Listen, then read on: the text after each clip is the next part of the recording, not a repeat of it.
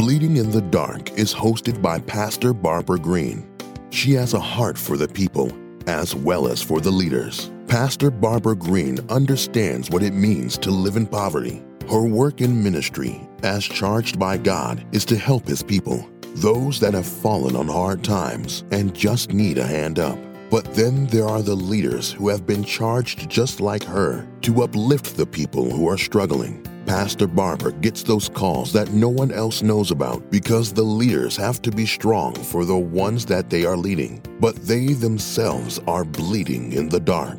That is why Pastor Barbara Green has named her new podcast, Bleeding in the Dark, to support leaders who are struggling with a new vision and a new platform that God has given Pastor Barbara. She hopes to support and encourage leaders who are leading in the spotlight by day and bleeding in the dark at night. Hello, everyone. I'm Pastor Barbara Green. I'm the host of Bleeding in the Dark podcast. Thank you all so much for joining in on this podcast. I am super excited because I have an awesome guest with me today. And what's so amazing about this man of God, we are both from the same city and state, which is Pantherburn, Mississippi. I thank God for Reverend Anthony Brownlow. He is the assistant church administrator at the historical Alfred Street Baptist Church in Alexandria, Virginia. He serves alongside the senior pastor, Dr. Howard John Wesley, and the church administrator, Deacon Lolita Yeomans, in managing the day-to-day operation of this church, which was founded in 1803. Reverend Brownlow has been on staff full-time since October 19, 2015. Prior to becoming assistant church administrator, he served in the finance department and the ministry program department. Reverend Brownlow was ordained in June 2018 and licensed in July 2012 at Alfred Street. He received a Master of Divinity and an MBA from Howard University in Washington, D.C. in May 2015. He was the first individual to graduate with this dual degree combination in the university history. My God, what an accomplishment, Reverend Brownlow. Prior to attending graduate school full-time in 2011, Reverend Brownlow was employed by the Federal Judicial Center in Washington, D.C., a sub-agency of the U.S. Court Administrative Office. He holds a Bachelor of Science degree from Mississippi Valley State University in Itta Bena, Mississippi, and is a proud member of Omega Psi Phi Fraternity, Inc. Thank you so much, Reverend Brownlow, for joining me on this podcast. I'm going to turn it over to you now. Hey, good afternoon or evening, Reverend Green. First, let me say thank you for those wonderful words of introduction. But in addition, thank you for affording me an opportunity to sit or to participate in this particular platform. And finally, I look forward to this moment. And our goal, of course, whenever we have an opportunity to wrestle with the word, it's not only to sort of like express our intellect, but it's the opportunity, or I look at it as an opportunity to be utilized as a tool or vehicle for the Most High God. So prior to, of course, getting fully immersed into the conversation, I think it would be appropriate to pause and utter a brief word of prayer. And so with that said, let us pause and still our hearts to the Most High God. We are thankful for yet this opportunity to participate on this particular broadcast. God, we understand and we're grateful that you know our individual names. And not only do you know our individual names, you know our individual needs.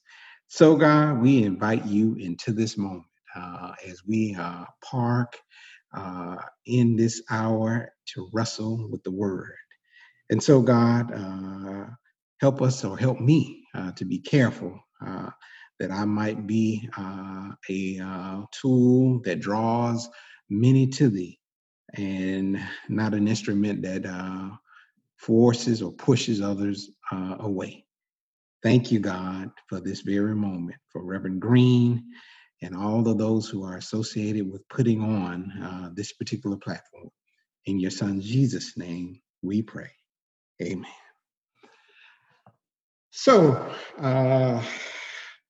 and considering a topic for this very hour, I really sort of got hit or touched, or my heart was pricked around Easter time, back on April 12th. Yeah, that would be Easter, April 12th.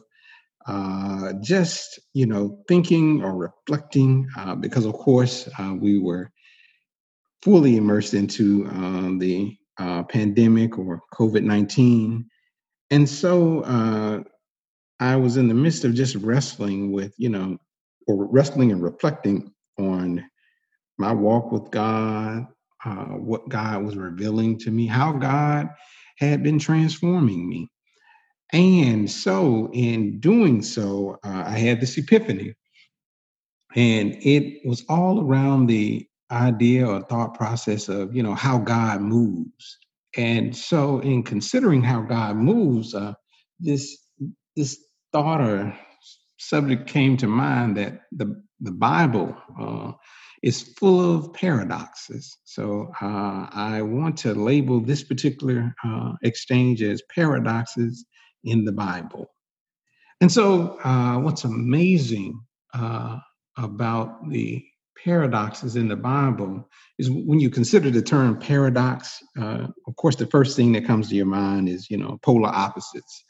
That's, just right off the cusp, is just there. But you have to also consider not only just opposites, but, think about how when you have a situation where you wrestle with something that's opposite, you don't just sort of run through that moment. You pause and you really reflect on, you sort of lift up the two elements that could be considered opposite, even if it's two individuals. And so at the outset, I'd like us to just really think about, how, God can sometimes be, countercultural or a contradiction. And so, and I would, ask you to just visit Exodus 14 in your free time and, look at or consider this, how, God in Exodus 14 in the same scene is saving the Hebrews, and he's also wiping out the Egyptian army. That in itself is, in the same scene, that in itself just is transpiring, that in itself is just a contradiction. Like in one instance, God is saving a group of people.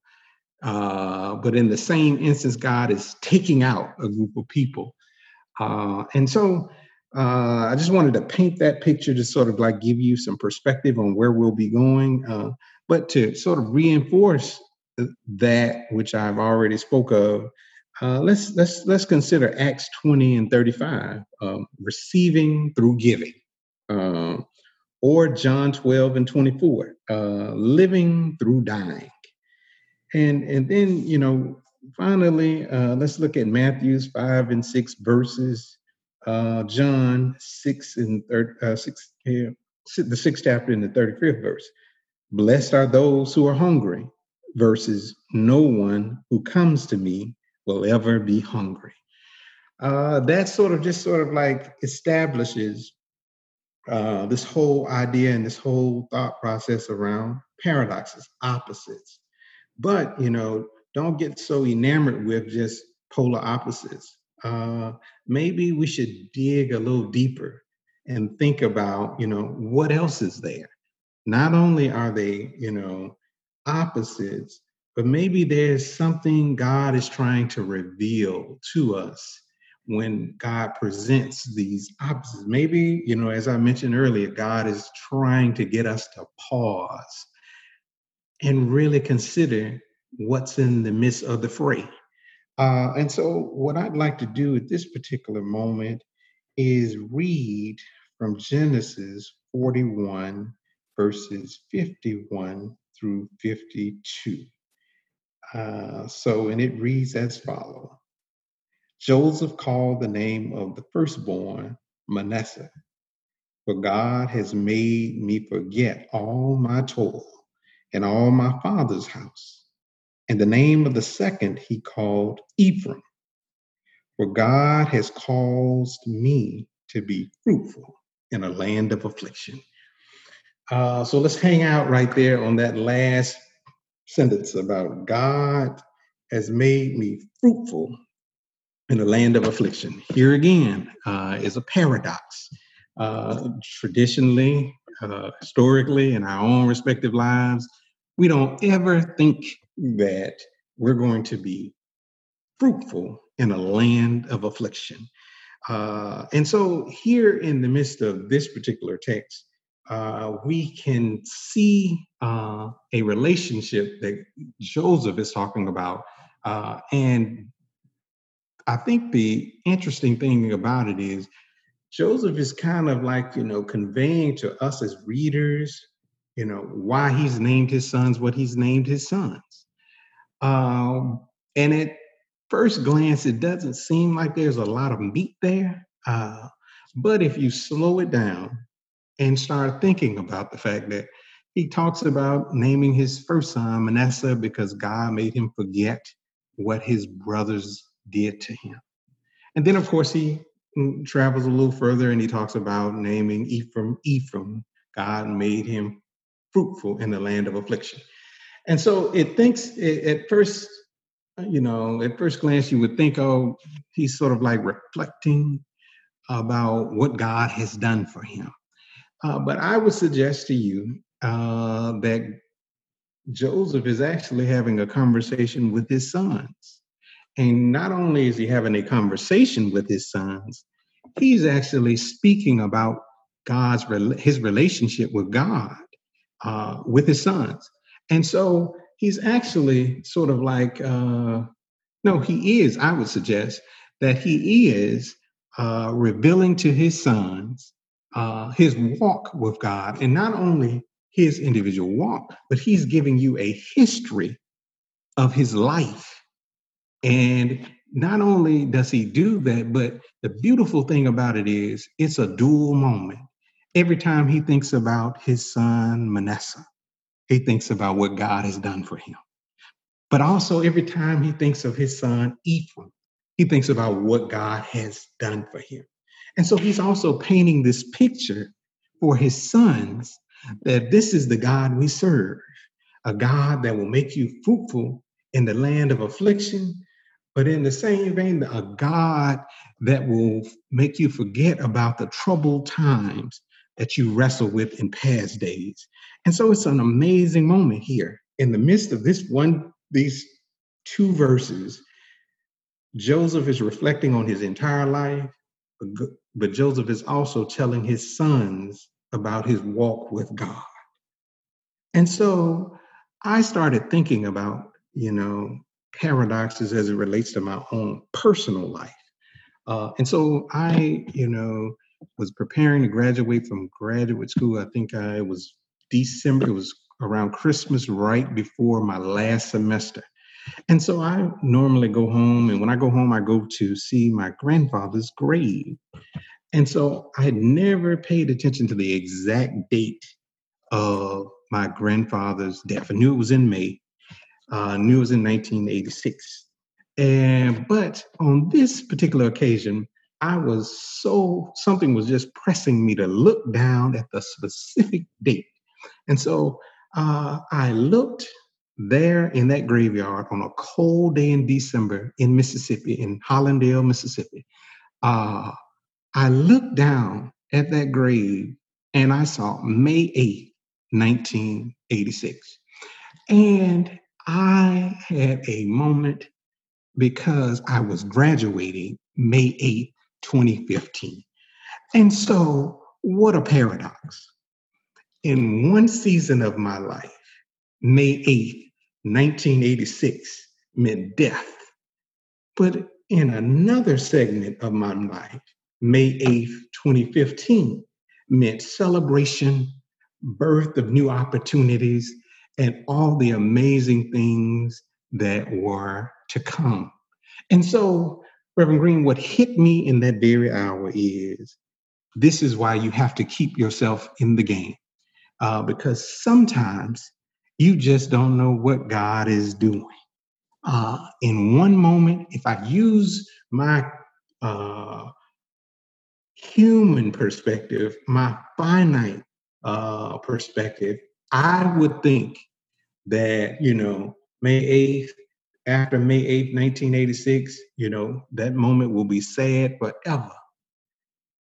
Only to realize that everything in between May 8th, 1986 was preparing me for May 8th, 2015.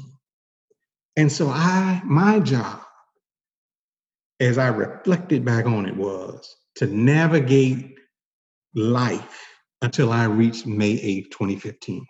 But not only would I be navigating life, I would not be navigating life alone. That the God we serve had a vision and a plan for me, that God knew I needed to get this boy from May 8th, 1986 to May 8th, 2015. And if I can get this boy from May 8th, 1986 to May 8th, 2015, our relationship will be totally different, because he would have seen, or he would realize, my presence in his walk. And so this thing about paradoxes is amazing. And so that's what I ask, and I remind each of you as we start winding down this particular conversation. Don't get so enamored with the present moment or what's happening in the present moment. It is clear, and I've shown you evidence, that God can, be a sustainer, or God can actually celebrate or raise you up or free you from bondage. And God can also wipe out those who are attempting to enslave you again in the same framework. But in the same vein, what one day could be the craziest day or a death moment in your very existence, 20-something years, 30-something, 20-something years later, can be a celebratory hour. And so in closing, I'd like to also think, just leave you with the fact that when you think about Jesus, when you think about Mary, and Mary is, Mary is a key character, of course, in the New Testament as well as in the Christian walk. Mary becomes pregnant without ever having sex. That math just never adds up. And not only that, but when you think about Jesus, and Jesus comes down from heaven and is born in a barn, placed in a manger, and that in itself is a contradiction or paradox. And so before you make all of these assessments of your life, of how God sees you, I would encourage every person who is within listening ear of my voice to ask God to assist them in seeing themselves and the possibilities that God has for them through God's lens, and not to get so caught up in our present circumstances that we take ourselves out prior to allowing God to reveal some amazing things and putting us in position to be a blessing, not only for us or our individual selves, but to all those who are connected with us in some form or fashion. Those are my words that I would like to plant in the existence of your very lives. I am, again, thankful that Reverend Green has afforded me an opportunity to come on this particular platform. I would like to say, if you ever find yourself in the Washington, D.C. metro area, please stop by 301 Alfred Street and visit us, Pastor Wesley, and the Alfred Street Baptist Church community.